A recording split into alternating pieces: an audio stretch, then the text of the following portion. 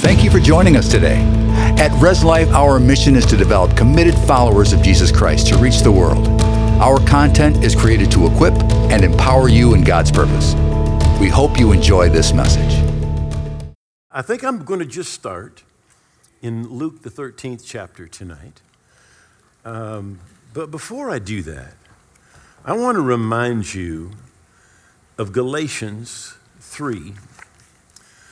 In Galatians 3, it says that Christ has redeemed us from the curse of the law, having become a curse for us, for it's written, "Cursed is everyone who hangs on a tree," that the blessing of Abraham might come upon the Gentiles in Christ Jesus, that we might receive the promise of the Spirit through faith.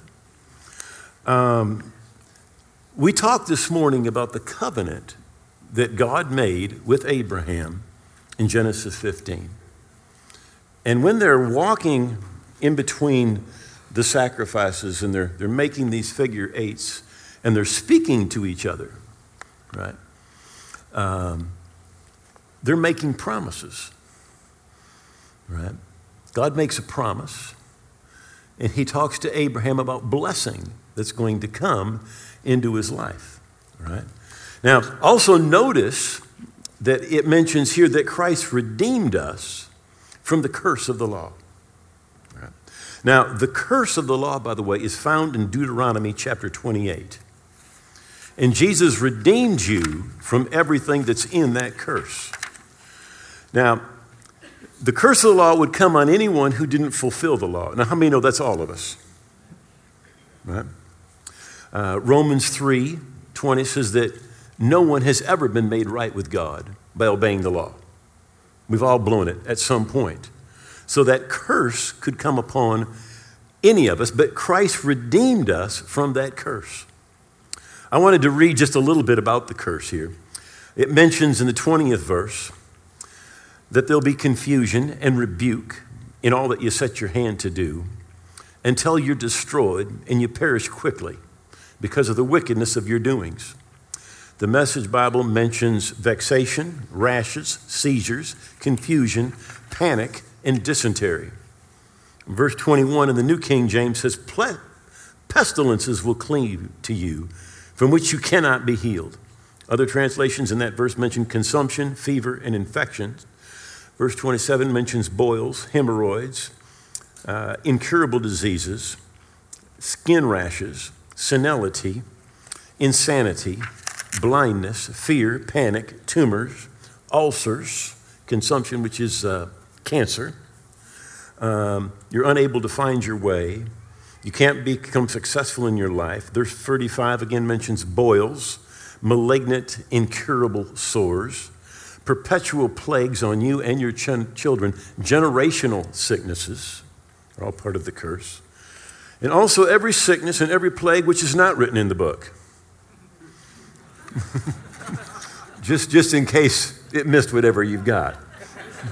So it's all that are written in the book and then all that are not written in the book. So how many remember what that would mean? That means all of them, all right? Now Christ has redeemed you.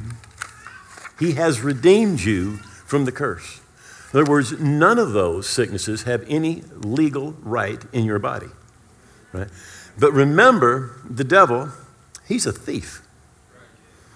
He is a thief, and he comes to kill, to steal, and to destroy. And if we'll let him, he will steal our health. He'll destroy our bodies. Luke chapter 13, in verse 10, says, "Now he was teaching in the synagogue on one of the Sabbaths. And behold, there was a woman who had a spirit of infirmity 18 years and was bent over and could in no way raise herself up." Now, I want to talk to you for a few minutes about the root cause of sickness. Some people really believe that God sends sickness. The Bible does not teach that. In fact, the Bible teaches the opposite of that. In fact, if you really believe that sickness came from God and it's a blessing, I would have a couple questions for you. First would be, why do you go to get the best surgeon in town to cut it out of you? And why don't you pray for more if it's supposed to be a blessing? Because it's not. So this woman had a spirit of infirmity. Now, not every sickness is a spirit, but it can, at times, it can be.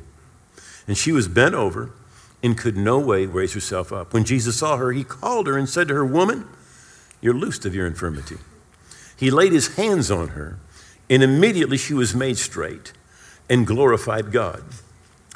Now, when it comes to healing, there has to be a point where you stop believing it's going to happen and you believe I receive.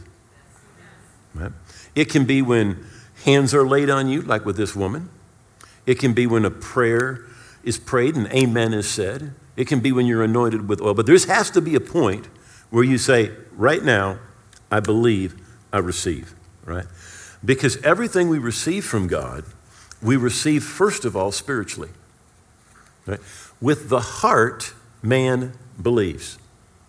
Where do you believe? You believe with the heart, right? So we believe with the heart before we see it, right? So everything that we receive from God, whether it's salvation, whatever it is, first of all, you believe it and you receive it on the inside. It's a spiritual thing. And then it manifests itself in the natural realm. I don't see Diane right now. She was finding a translation for me this past week. But it says faith is giving substance to the things that we hope for, right? So what we typically want is we don't really want healing, we want miracles. We want something that is instantaneous. Right? That's not the normal way. It can happen that way, but that's not the normal way that it happens. Jesus said, you will lay hands on the sick and they will recover. There's a recovery process that's the most normal way. Now, things can be instantaneous. Don't get me wrong, they can be. But so often, if we don't see it instantaneously, we just assume, well, I didn't get it. Or I just got a little bit. But we need to keep the switch of faith turned on. Right? Keep your faith turned on. Right? So when Jesus saw her, he called to himself and said, "Woman, you're loosed of your infirmity." He laid his hands on her, and immediately she was made straight and glorified God. But the ruler of the synagogue answered with indignation because Jesus healed on the Sabbath and said to the crowd, "There's 6 days in which men ought to work, therefore come and be healed on them and not on the Sabbath day." The Lord answered and said to him, "Hypocrite, doesn't each one of you on the Sabbath loose his ox or donkey from the stall and lead it away to water? So ought not this woman, being a daughter of Abraham." Now, why should healing belong to her? Because she is a daughter of Abraham. Right? That's why healing should belong to her. And I want you to remember, if you're Christ, then are you Abraham's seed and heirs according to the promise. As sure as she ought to be healed because she's a daughter of Abraham, you ought to be healed because you're a daughter of Abraham or you're a son of Abraham.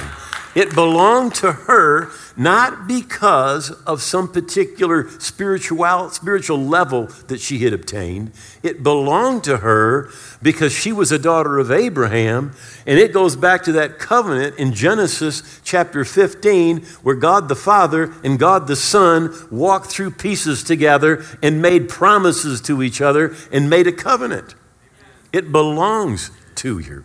Ought not this woman, being a daughter of Abraham, whom Satan has bound? Where does sickness and disease come from? It does not come from God.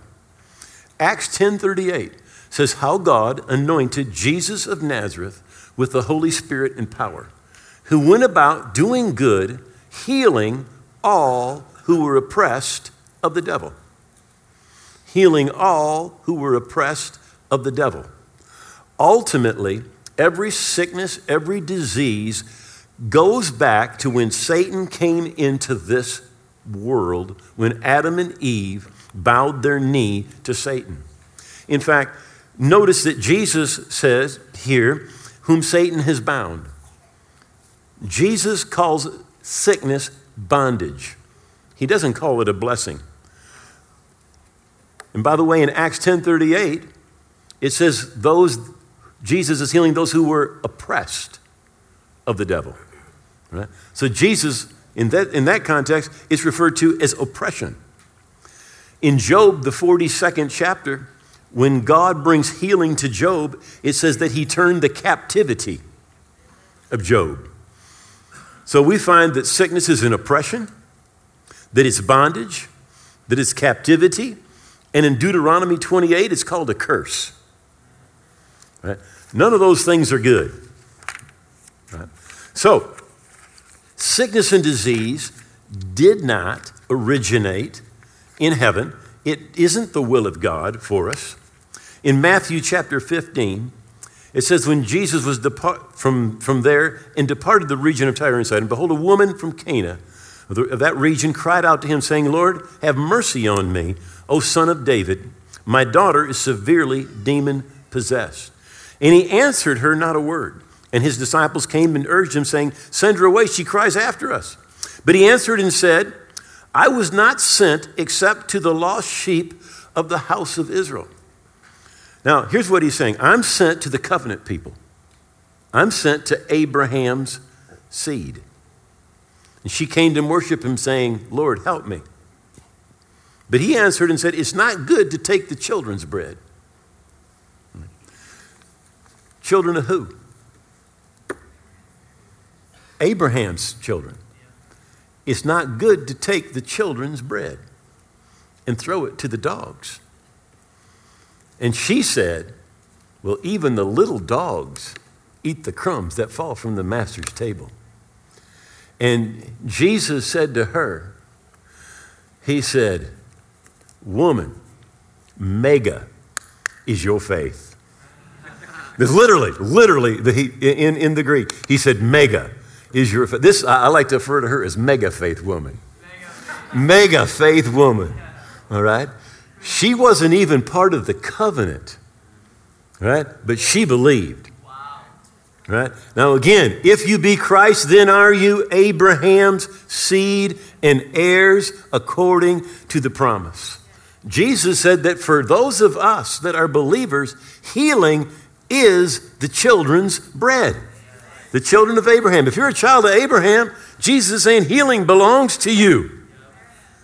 And boy, this woman, she just wouldn't give up. Mega faith woman. I love that. Now, faith begins where the will of God is known. Faith begins where the will of God is known. You need to believe and know that it's God's will to heal you. Right? And that's what I'm trying to really get across to you today, is that it is God's will for you. And because you are in Christ, you are Abraham's seed, and the children's bread is yours. And you ought to be healed. Just like that Luke 13 woman ought to be healed because she was a daughter of Abraham, you ought to be healed. Right? You ought not stay sick. Right? You ought to be healed. Healing is part of redemption. It is part of redemption. In Isaiah 53, the 4th verse, it says, surely he's borne our griefs and carried our sorrows, yet we did esteem him stricken, smitten of God, and afflicted. That's our King James Version. Dr. Isaac Lesser says it like this. But only our diseases did he bear himself, and our pains he carried. Now, by the way, Dr. Isaac Lesser, Jewish man, tremendous Hebrew scholar, Marshall Translation says, surely our diseases did he bear, and our pains he carried. Roth Translation, yet surely our sicknesses he carried. And as for our pains, he carried the burden of them. Now, it's interesting that our King James Version uses griefs and sorrows, where the Hebrew words are actually almost always translated diseases and pains. But fortunately, we can let the Holy Spirit do our translating for us, right? Because in the New Testament, we find this very same verse taken and given again. So in Matthew chapter 8 and verse 16, it says, when evening had come, they brought to him many who were demon-possessed, and he cast out the spirit with a word and healed all who were sick. Notice, when it was demonic, he cast a spirit out. When it was just sickness, he healed the sick. That it might be fulfilled, which was spoken by the prophet Isaiah, saying, himself took our infirmities and bore our sicknesses. Himself took our infirmities and bore our sicknesses. In the same way that he took our sins, the Bible says he took our sicknesses. In Matthew chapter 8, in the first verse, Jesus has just finished the great Sermon on the Mount. And he's coming down from the mountain, and it says, behold, a leper came and worshiped him, saying, Lord, if you're willing, you can make me clean. This is where most Christians are today. If you're a Christian, you say, oh, God can do anything. God can do anything. Nobody wonders what God can do. He can do anything. But everybody's question is, what does he want to do? Right? What does he want to do? Now, if you look at the four Gospels, you see Jesus heals multitudes of people. But there's only 19 individual cases that are talked about. 19 individual cases, right? And each one of them has a really important lesson for us. And here's one of those 19 individual cases, right? So this man says, I know you can. I just don't know if you want to. How many of you know a lot of people in that exact same condition? They know God can, but they just don't know if God wants to do it, right? So he comes to Jesus. He says, man, if you want to, he said, you could heal me. Now, by the way, I would rather have somebody doubt my ability than my willingness. How about you?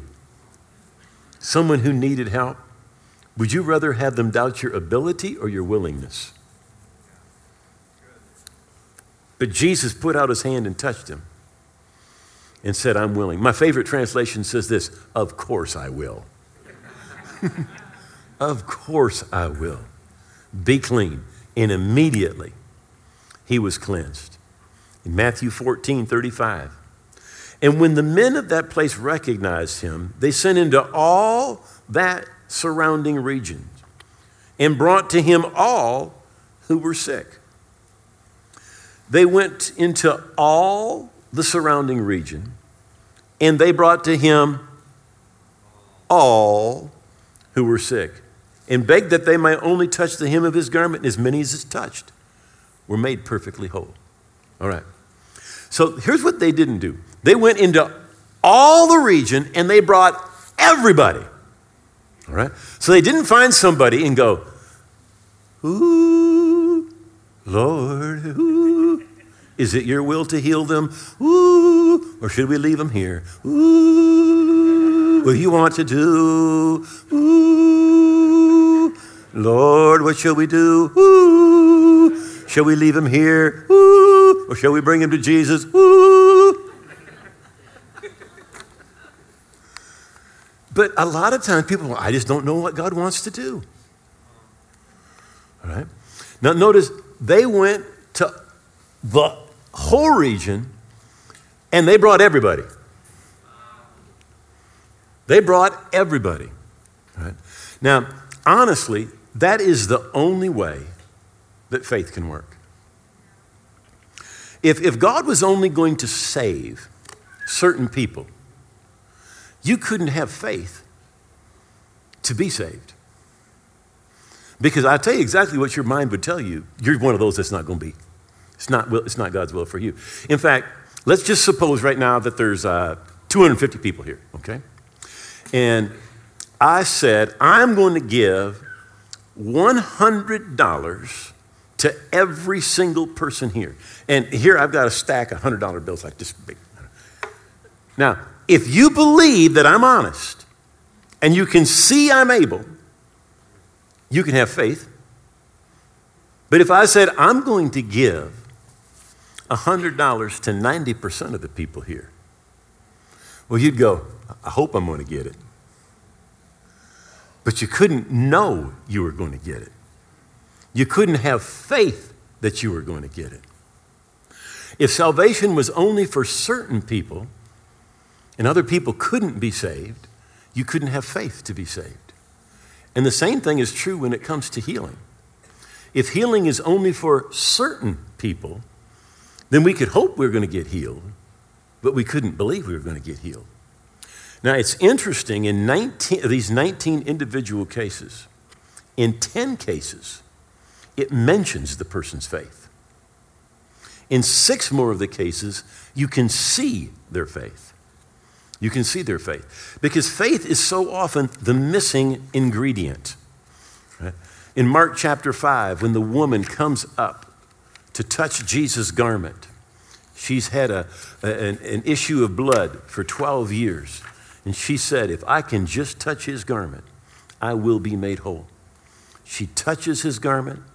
She feels healing power flow into her. And remember, God anointed Jesus of Nazareth with the Holy Spirit and power. She touched that garment. She felt that power go into her. Jesus felt the power leave him. He turned around and he said, who touched my clothes? And the disciples said, look, there's a multitude. What are you talking about? And Jesus said, no, somebody touched me because I felt the power go out. And she came and she said, this is what happened. And Jesus said, go in peace. Your faith has made you well. Your faith has made you well. There were a lot of people that were touching Jesus, but they didn't have their faith turned on. When her faith was turned on, it made a demand on that anointing that was on him, and it flowed into her, and it brought healing. Now, healing is part of the gospel. It's part of the kingdom of God, right? In Acts chapter 14, in verse 7, it says, and there they preached the gospel. And in Lystra, a certain man without strength in his feet was sitting, a cripple from his mother's womb who'd never walked. This man heard Paul speaking. And Paul, observing him intently and seeing he had faith to be healed, said with a loud voice, stand up straight on your feet. And he leaped and walked. Now, a couple things. Notice what did they preach there? The gospel. They preached the gospel. Now, faith comes by hearing. Comes by hearing. When I used to teach in a Bible college, this is what we tell our students. I said, you get what you preach. You preach on salvation, people receive faith to be saved. You preach on healing, people receive faith to be healed. You preach on the baptism of the Holy Spirit, and people receive faith to receive the baptism of the Holy Spirit. Now, Paul is preaching the gospel there. But when this man listens to him, he receives faith to be healed. So what was Paul preaching on? He was preaching on healing. And I don't know what your Bible says, but right on top of this, in the Bible that I normally use, it says, Paul heals crippled man. Well, that's crazy. Paul did not heal him. That man had faith to be healed. All Paul did was saw he had faith to be healed. Right? Now, here's the thing. He had faith to be healed, but was he healed yet? No, he had faith to be healed, but he wasn't healed. Not yet, because he hadn't turned his faith loose. Right? You can have faith to be healed, but if you don't at some point say, I believe now, right? And it can be instantaneous or it can be a process, but there has to be the point where you stop saying it's going to happen and you say, now I believe. Matthew 4. And Jesus went about all Galilee, teaching in their synagogues, preaching the gospel of the kingdom, and healing all kinds of sickness and all kinds of disease among the people. He's preaching what? The gospel of the kingdom and healing all that are sick. Jesus gets his 12 disciples together And he said, go and preach, Matthew 10. The kingdom of God is at hand. Heal the sick, cleanse the lepers, raise the dead, cast out demons, freely you receive, and freely give.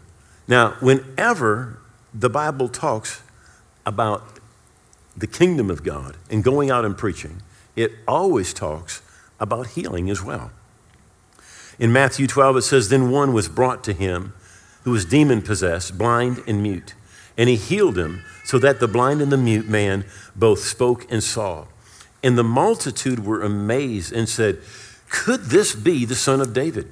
Now, when the Pharisees heard it, they said, this fellow does not cast out demons except by Beelzebub, the ruler of demons. And Jesus knew their thoughts, and he said, every kingdom divided itself is brought to desolation. Every city or house divided itself will not stand. If Satan cast out Satan, he's divided against himself, and how will his kingdom stand? But if I cast out demons by Beelzebub, by whom do your sons cast them out? Therefore they'll be your judges. But if I cast out demons by the Spirit of God, surely the kingdom of God has come upon you. The kingdom of God has come upon you. You know, we are told to preach the gospel of the kingdom. And part of that gospel is to minister to the sick. When Jesus sent out the 70, he said, heal the sick that are there and say to them, the kingdom of God has come nigh unto you. And of course, in Mark 16, he said, these signs will follow them that believe in my name. The list begins with they'll cast out demons, and it ends with they'll lay hands on the sick, and they will recover. James 5, is any among you sick? Let him call for the elders of the church. Let them pray over him, anointing him with oil in the name of the Lord. The prayer of faith will save the sick. If he's committed any sins, they'll be forgiven him, and the Lord will raise him up. We hope what you heard today has been encouraging and given you new insight into the Word of God. We upload weekly, so join us again next time. Be blessed and enjoy your week.